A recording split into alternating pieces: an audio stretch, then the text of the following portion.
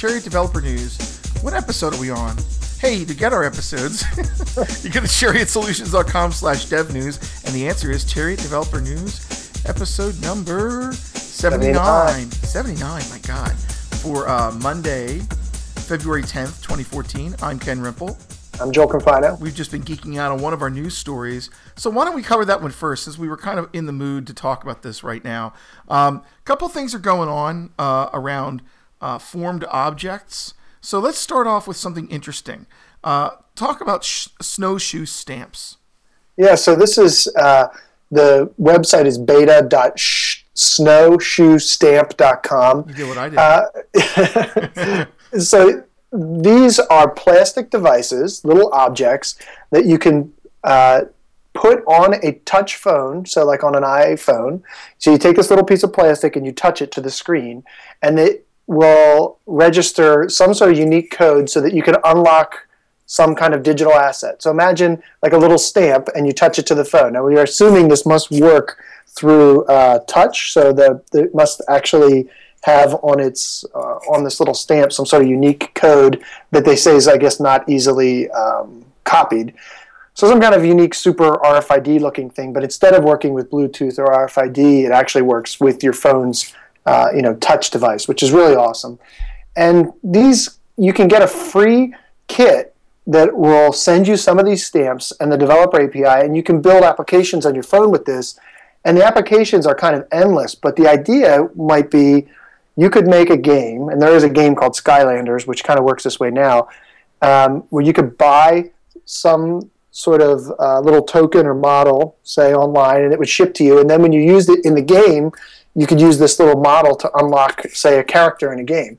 That's like a really simplistic example, right? But combining 3D printing with this kind of unique digital identity, it's amazing. And apparently you can get these stamps on their homepage. The little example is just a square piece of plastic that you touch to the screen, but they show that you can have them formed in all kinds of different ways. So it could look like some sort of 3D model of something.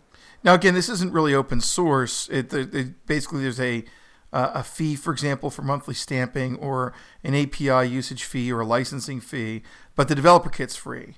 And while you're developing, it's all free. So yeah, this is kind of just a cool builder thing. Really neat. Yeah, and it's cool that you can get the developer kit for free. And when I got the developer kit, which they're still sending me, you can actually fill out a survey and get a T-shirt for free. So there's a lot of freeness going on with this. And it's just such a novel thing that I really have to see this work. You have to go to that site. If you're listening to the Dev News in front of a computer, go to beta.snowshoestamp.com. We have no connection to him beside Joel being interested and having a T-shirt from filling out some stuff. Survey. Survey. See what a T-shirt does, payola.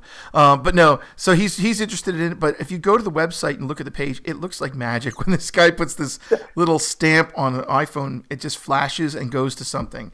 And That's my thing. First thing was like, how? Right, because it looks like it works like an RFID tag, but it's not. It's crazy, man. Yeah. So anyway, it's neat the way however they got this to work, which we're going to investigate.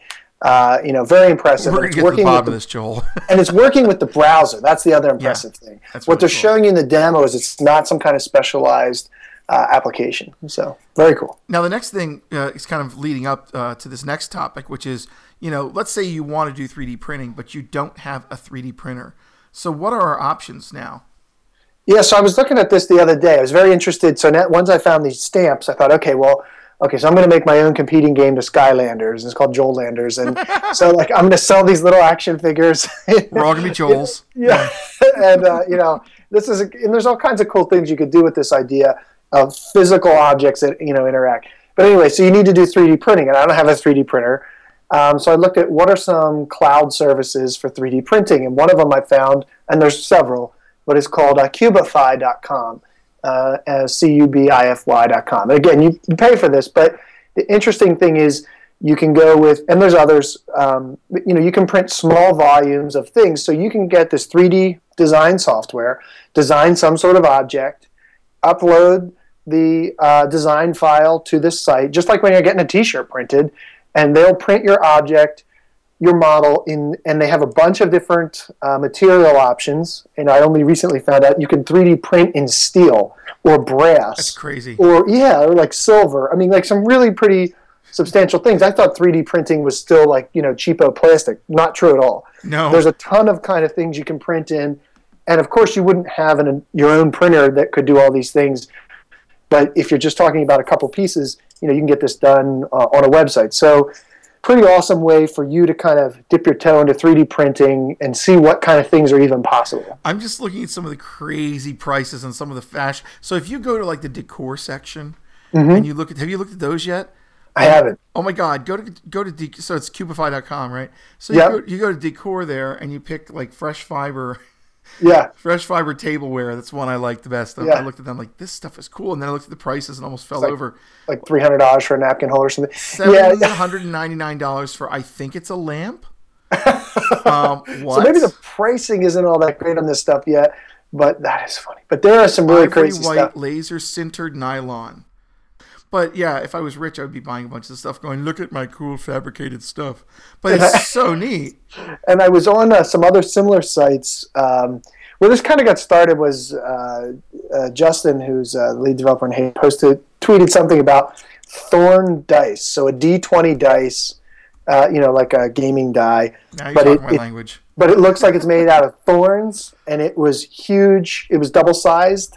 So it was like this really cool-looking dice. Oh, and it was 3D printed out of steel. And I'm like, oh, wow. 3D printed out of steel? You mean you can like print swords and stuff just on a 3D printer? Apparently you can. And so a lot of metal, jewelry, obviously, and little objects that are still kind of small. This, I think some of these expensive items are really big. So I think for large items, it's still like pretty cost prohibitive. But just neat, really neat. And the customization part is really neat. So imagine if you could, for a gift or something, make something that was extremely personalized that you kind of designed. And before, if you wanted to design something and make it out of metal, good luck with that.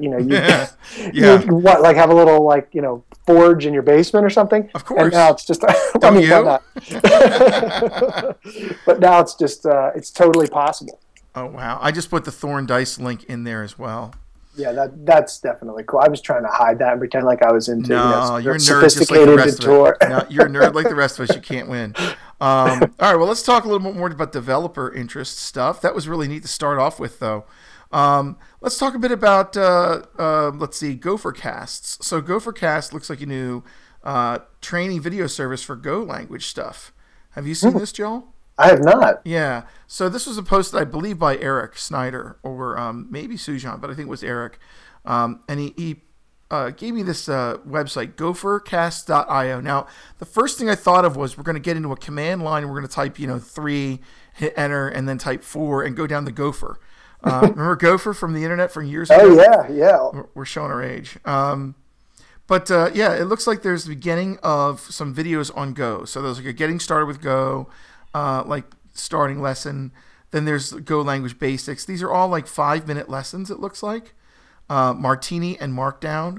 So I guess Martini is some sort of web application server for Go. And then some basic stuff connecting Postgres to Go. And who is this? This is Jeremy. Jeremy.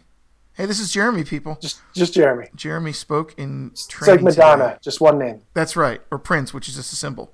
So anyway, gophercasts.io. And you can learn a little Go in there. Looks neat. Yeah, this is pretty cool, isn't it? Let's go on to something else here. So Google, apparently, I think this is also an Eric, it's an Eric. It's like a unit of measure. Tech something measure. something about Go or Python, then it's an Eric. Yes. Now, this is Chromecast. So I bought 2 Chromecasts. Have you ever bought one of those things yet? I have not. Oh, these are the neatest things ever. Don Coleman looked at me, famous author. Don Coleman looked at me and said, The Don Coleman. Don Coleman. So he looked at me and said, do you have a Chromecast yet? And I said, no, what is that? And he explained what it did. And I thought, this is cool. So I went to Best Buy. And it was like $30 and I picked one up. These are the coolest things ever, almost. What they do is they connect to your HDMI in the back of your TV as another input. They also have a little USB. You would think it's a little odd, but they have a USB power unit connecting to them that goes to the wall because they're not powerful enough to be powered by HDMI power. But they're little Linux devices, I believe. And the way it works is you register your Chromecast with you. And when you're done registering with you, you can use your phone, your desktop with a Chrome plugin, a tablet to tell it to go open a certain piece of media. So let's say you have Netflix. Netflix is enabled with this. You can start playing your Netflix and say, oh, I want to send that to Chromecast. Actually, is it? I wonder if Netflix is. No, Netflix isn't. Google Play is. So the Google Play Store. Or if you're on YouTube on a web browser or on your phone, if you're on Android, you install like a Chromecast plugin. It enables all of your video streams to be sent to the Chromecast. So that's really cool. But what it actually does is it sends a request to the Chromecast and says, Chromecast, you go get this and stream it. Right. Now, there's an advantage to that. Like I was, flipping on different videos and watching my, Downton Abbey. I'm sorry I have to admit it. I was watching. That hurts. That wrecks my reputation with the D12, doesn't it? There's not enough D12s in. To save me from Downton Abbey. Yeah. I'm a sucker for the British TV shows. But anyway, so I was watching my Downton Abbey. But you can close your phone up and turn it off and still have it streaming. Because that is nice, because with AirPlay, that's kind of a pain in the neck. Yeah, exactly. But they wanted to avail you of that. So if you want to, as a developer, stream your content to the Chromecast directly, they've now opened up streaming SDKs. Now get this, not just for Android or Chrome, but also iOS. That's huge. Yeah, that's really nice. Yeah, so they have like a public software development kit that lets you do anything you want with it. And you can do it just like AirPlay to the Google Stream streaming API. And also they have a list of user experience guidelines, a design checklist, and their Google Cast extension, which is the thing that you install to your phone, integrates the new streaming API. So check it out. There's an Ars Technica article we'll point you to on our show notes page, which is at chariotSolutions.com/devnews. And we're episode, 74. Which is really weird. My power percentage is 74 right now. So numerologists get crazy. But anyway, Chromecast now able to stream as well as just tell the Chromecast to do things. That's really big if you want to have like a conference room with a giant TV on it. You plug in your Chromecast and everybody can stream stuff to it. That's really a neat idea. So you basically, instead of like taking a projector somewhere, right, just say, do you have a large LCD panel? Yeah. Oh, can you imagine like doing PowerPoint presentations and stuff? In fact, you already do that. I mean, why projectors still exist is beyond me. I mean, it's because of the wires and all that, but yeah. Bulbs, to pay for bulbs. Yeah, that's right. How else will we burn out those bulbs? God, yeah. They've got to be destroyed somehow. Here's another kind of interesting thing. Woz made a very interesting comment at a show.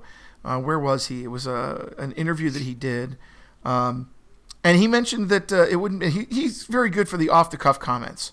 He's not. I mean, I think he still has some stock in Apple clearly, and he's kind of a person that has advised them, but he doesn't work there day to day. And so apparently they were talking to him at Apps World North America. There was a Wired person running an interview there.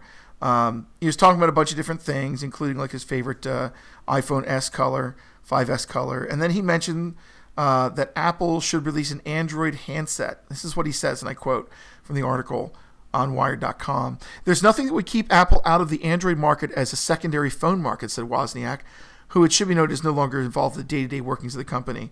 And again, he says, we could compete very well. People like the precious looks and stylings of manufacturing that we do in our product compared to the other Android offerings. We could play in two arenas at the same time.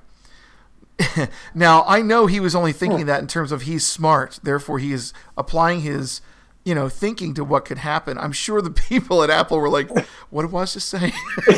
Yeah. But it is true, isn't it? I mean, you look at all these Android phones. I mean, I have a Galaxy Note 3. I love it. I switched. I do not like the iPhone anymore because it's just too small for my eyes.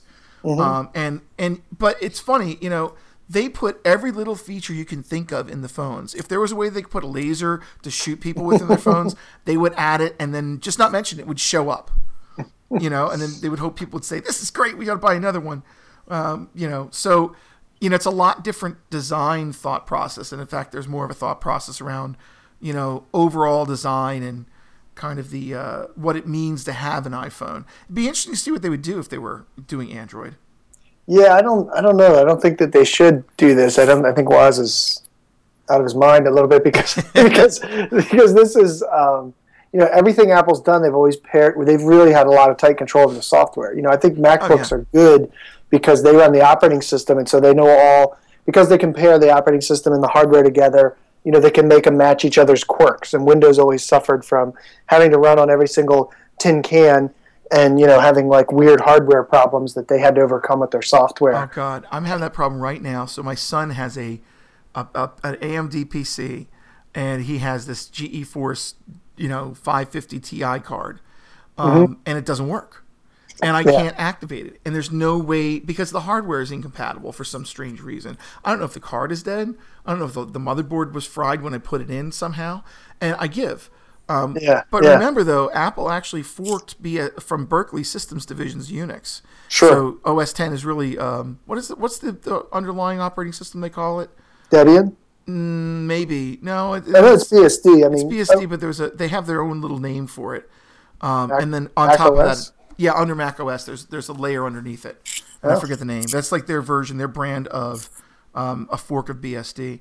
But they could do that with the Google stuff, just not bloody likely, because they're potentially cannibalizing their own sales. Yeah, and because they get a lot of money through the App Store, I would imagine, things like that, are only, So, and the other problem is that it's not like the other phone manufacturers don't produce nice phones. Like Samsung produces nice hardware. Yeah, I love the hardware. So if Apple got into that game, they would be competing purely on the hardware because the software would be Google's. Right. And so, that's a tougher thing. They make, I think, their brand because the whole device works so well together. It's all integrated. Yeah, I don't think they want to just play with go head to head with Samsung just in hardware. I'm not sure how that buys them a lot. Yeah, just a very interesting comment by him. He's good for them, He really is. Yeah, he's a really smart guy and a really nice guy too. He really is. Yeah, we both met him last year. That was very cool. Okay, so let's see. Let's talk about the mobile personal theater with built-in premium audio. This thing, if this doesn't scream nerd alert, but also scream the coolest thing ever, I don't know what does. So go ahead, talk about this Kickstarter campaign. Well, so it's basically virtual reality glasses, but if you, what it looks like is, imagine you had a set of headphones, like a pretty big set of cans, like Beats Audio or something, big can headphones, and then you took the part that goes across your head, like the headset, and you flipped that down in front of you and made that a visor that you look into. Like that's exactly Cylon. Yeah, that's exactly the design of this. As a matter of fact, this set of glasses essentially is a set of headphones, and then the part that goes along your head actually flips down and becomes a visor. But the reason this perked my attention was that I do a lot of work to try to make my workstation ergonomic. So I've got a standing desk so that I'm not always sitting. I have a special chair and all this kind of stuff to avoid neck and back and wrist pain. And really the culprit is laptops, which have the monitor at the completely wrong place. Your monitor is supposed to be basically where you would be looking naturally if your head was just in a natural position. Instead, the monitor's right down, attached to the keyboard, so you're always looking down. And so you've got this ergonomic mess. But if you could put on virtual reality glasses, so essentially like Google Glass, but Google Glass I have not experienced, but I don't think would necessarily be vivid enough to use as your main monitors to program. But imagine if you could put on a pair of glasses, you could see a simulated 36-inch monitor right in front of you. Then that would solve a lot of the problems that you have with ergonomics, because your head, you could just put your head at whatever is the most relaxed position. You wouldn't worry about having to constantly aim your head at where the monitor is, which is probably not where it needs to be, to have your neck and your back and everything aligned. And then laptops themselves wouldn't need monitors. So in terms of battery life and things, you would just be your laptop would be there, but it would just need a keyboard. So I think if virtual reality headsets have been around for a while, and they've sort of been a pipe dream in terms of how well they've worked. But this looked to be one of the first that I've seen that looks small enough and not ridiculous enough that theoretically, you could try it, and could be really nice for eliminating back and neck pain. I'm just hoping that someday there's a startup with lots of seed money, and they blow all their money on headsets like this, and you go in.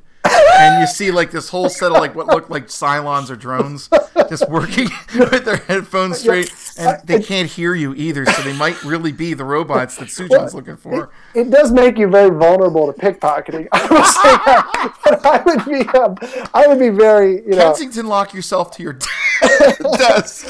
I would love to use one, but yes, I think I would get some looks at Starbucks as a whole body Kensington lock. Yeah, so it was like, can somebody go wake up C-3PO over there? But it's so His cool. latte's ready. I would So- want one. It's not for nothing. I would want one. I just wouldn't want it in white. I think that really would make me look like a turbo droid. Yeah, But it definitely in has a black's Star pretty Wars cool. look. Yeah, in the yeah. Kickstarter picture. Oh, that thing is so cool. Yeah. So it's apparently it's scroll down to the specs. It's what is it? 1280 by 720 resolution per eye, which hey, that's not bad. I can't see much deeper than that anyway. With the distance it's probably going to be looking like. So very cool, very neat. I want one, but I'm not going to spend $4.99 on it. That's what you would need to do to get one. Yeah, but actually, it's not you that think much more about it, expensive than a $4.99. monitor. That's the thing. I mean, I have a double monitor setup and Right a standing desk, and the standing desk was about $600. Each monitor is like $300, and the special chair I have is expensive. And so, if you take all that and you say, hey, here's VR glasses. What did those used to be when they come out? Like $5,000 or something. Something really ridiculously unattainable. But now we're seeing them come down into a price range that theoretically, would be workable. Yep, you could get yours at the prompt time frame of December 2014. But it's cool. I like it. Yes. Yeah. All right. Keep looking for you to wear that one day at work. Well, plus you can make your HR department buy it for you. Be like, oh, my neck, it hurts so bad. I need the virtual reality glasses. I want to go into that meeting with you. All right. Flappy Bird. What's Flappy Bird? Is this some sort of open source Twitter? What is it? Oh, you've never heard of Flappy Bird? I Are you don't know being what serious, Flappy Bird or is this is. a leading question? No, it's not a leading question. I don't know what Flappy Bird is. The story of Flappy Bird will be told from now to the end of time. Or the end of the week. Now for the next 5 minutes. Right. So Flappy Bird is an iOS game. Oh, I do know this game. Go You ahead. did hear about this. So this is the worst game in the world. Like, I played it for a minute and I hated it. And that's sort of its allure. Like, you have a bird and you have to fly him essentially through gates. And if he hits any of the gates, he dies and your game is over. It's basically completely impossible to play for more than 3 seconds. So it's My like a son game was where playing a port of this. Yeah. it's so hard that you can, that you die within seconds of playing. Basically, you don't even make it through the first gate. Well, so I just deleted it. Actually, what happened, though, was it's become a worldwide phenomenon where people have these really hilarious posts, reviews of the game, like, I used to have a life, and now, I've started this game, and it's terrible, and I'm addicted, and I've moved out of my house, I've abandoned my family, I'm in a hotel, and I'm still there, come help me. Like crazy stuff like that, but just humorous. And this game has ruined my life, and it will ruin yours, delete it immediately.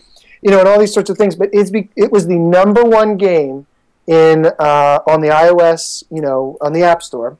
It was making the developer $50,000 a day in ads, and he pulled it yesterday because he said that it was causing too much attention.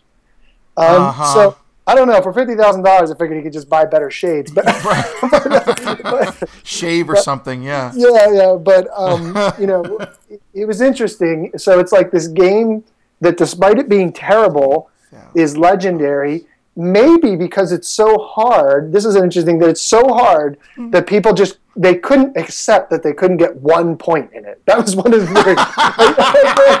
I graduated from college. I can't get a 0 in this. What if software consulting worked like that? Like, I can't get one good build. Okay, you're hired. That's right. Like, there is something that's going to go right today, and it's going to be Flappy Bird. Oh, no, it's not. Oh, no, it's not, Joel. And so it rocketed to this amazing fame despite having, almost no real merit.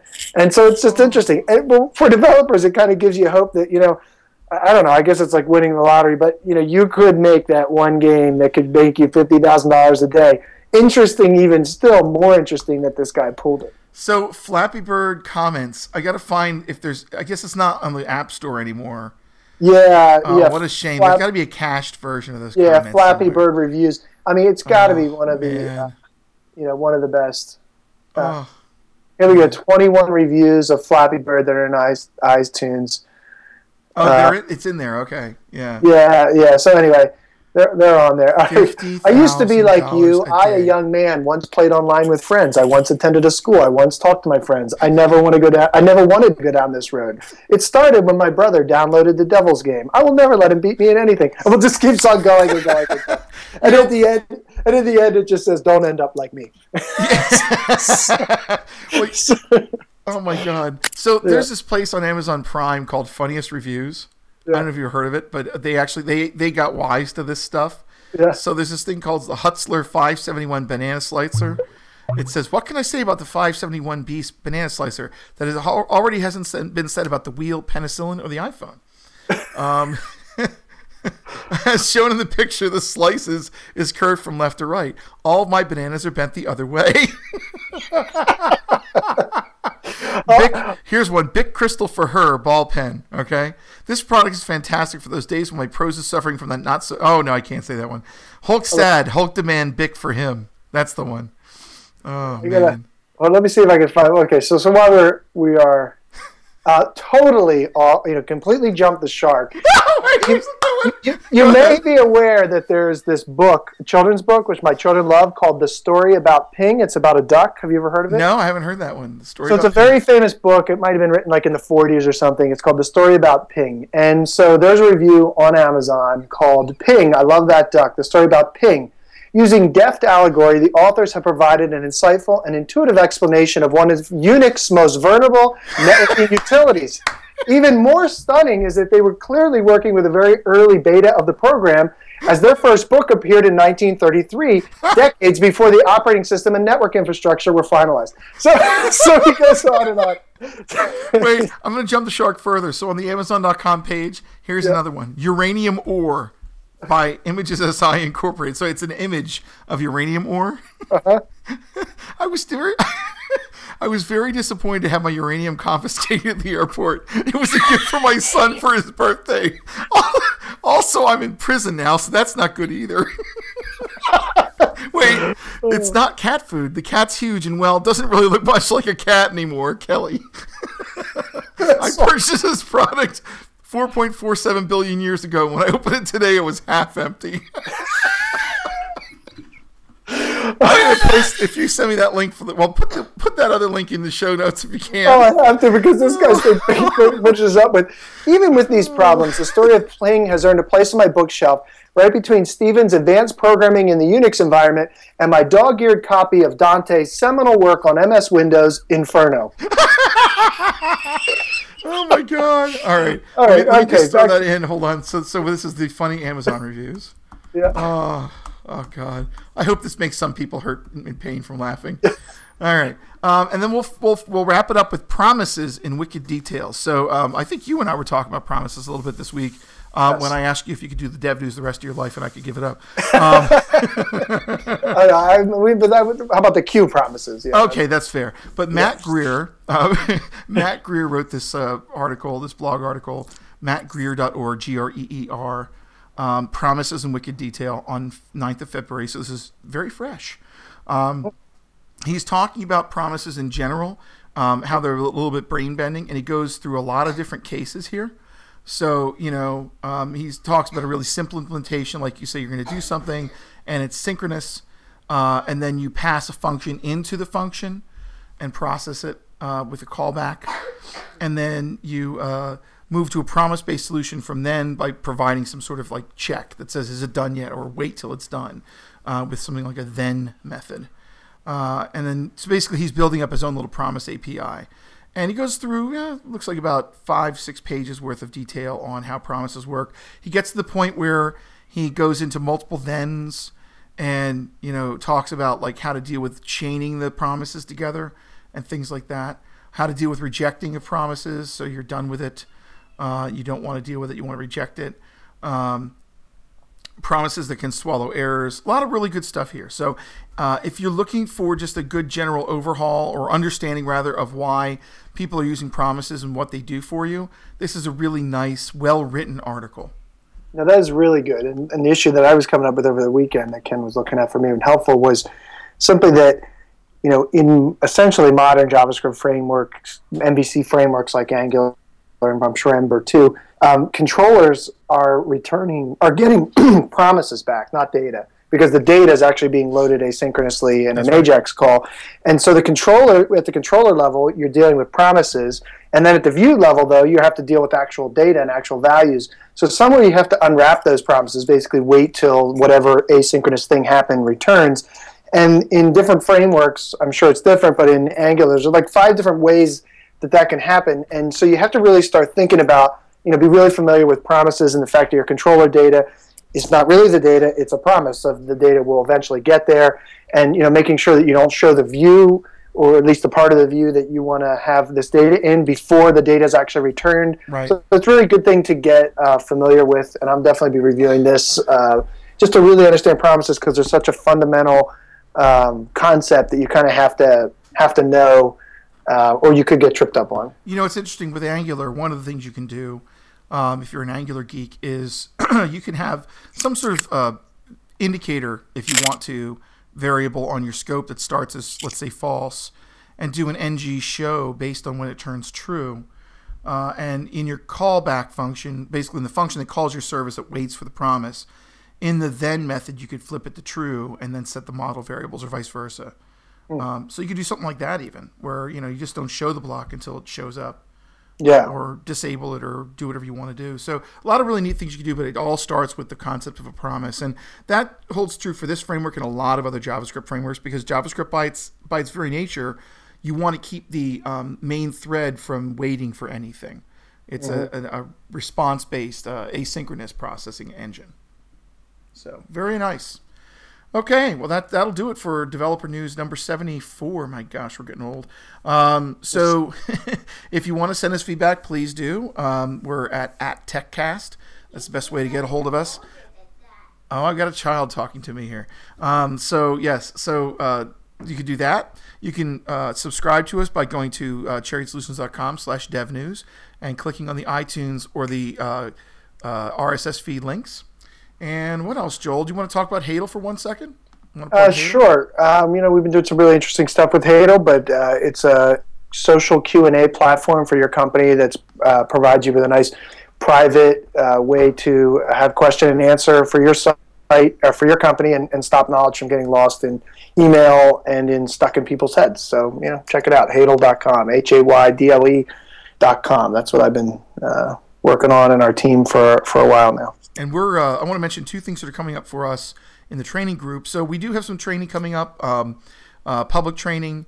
If we fill the seats, we'll do it. And there's an AngularJS Fundamentals course coming up on February 19th. I would register now if you want to go. We have a whole bunch of basics around how to get started with AngularJS.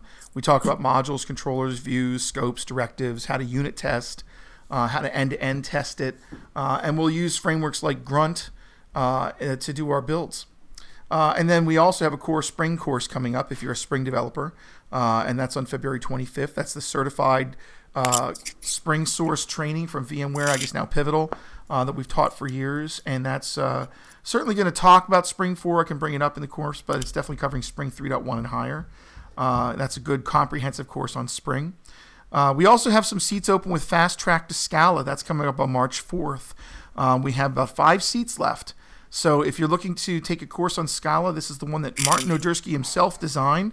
Heiko Seeberger from TypeSafe helped to design it as well. And our instructor, Michael Pig, is a very, very versed in Scala consultant, so he has practical knowledge he can give you there. Those are all at chariotSolutions.com/training. And also want to mention we have the Philly Tech Week specials coming up. So, right after, or I guess right before Philly Emerging Tech, there's a Philly Tech Week, the week of April's, I guess it starts on April 5th and goes to April 11th or something like that. And we are running 2 events around that. I'm running a $50 hackathon on AngularJS on April 8th. We'll do kind of a subset of what we do for the training and let people bring their ideas in and hack around. We'll do a little bit of lecture, let people do a lot of hacking, and we'll give them some samples to play with. That's from 9 a.m. to 3:30 p.m. at Chariot in Fort Washington. Again, you can get that from the training page. And we also have another one for modern JavaScript build tools that is also up there, or at least should be. Yeah, I got to put it up today. Modern JavaScript build tools, and that also will be a $50 fee to come see, and you can play around with Grunt to do some basic build workflow, testing workflow with things like Karma and Jasmine, and also learn how to deal with dependencies with things like Bower, and how to install various NPM modules and utilities such as Grunt. So that's also up on our training site. So a lot of stuff going on. And of course, if you wanted to get registered for Philly Emerging Tech at phillyemergingtech.com, you better do it quick because we're selling out soon.